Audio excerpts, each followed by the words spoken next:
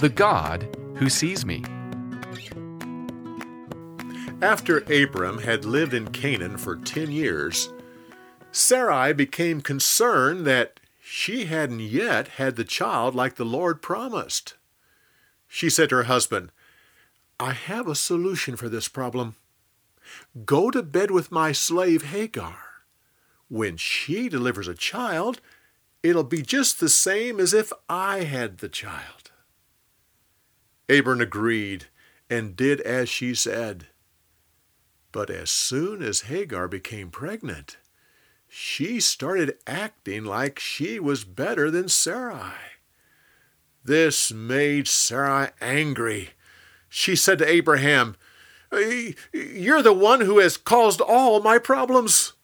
You got my slave pregnant, and now she thinks she's better than me." Abram said, "Well, she's your slave.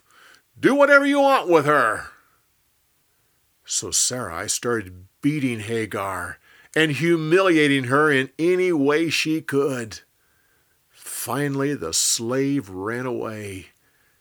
She went to a spring of water and collapsed next to it.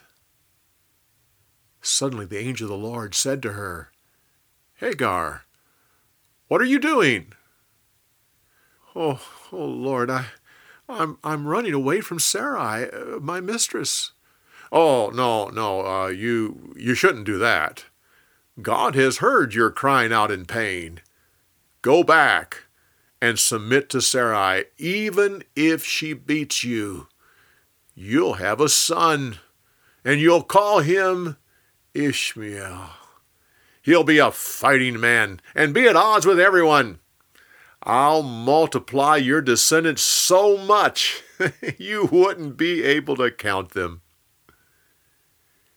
Hagar was amazed and said, I have seen the God who sees me." So she named the spring, "The Well of the Living God who sees me." She then went back and submitted herself to Sarai. Abram was 86 years old when Hagar gave birth to her son. Abram named the child Ishmael, which means God hears. For more, go to BibleTelling.org.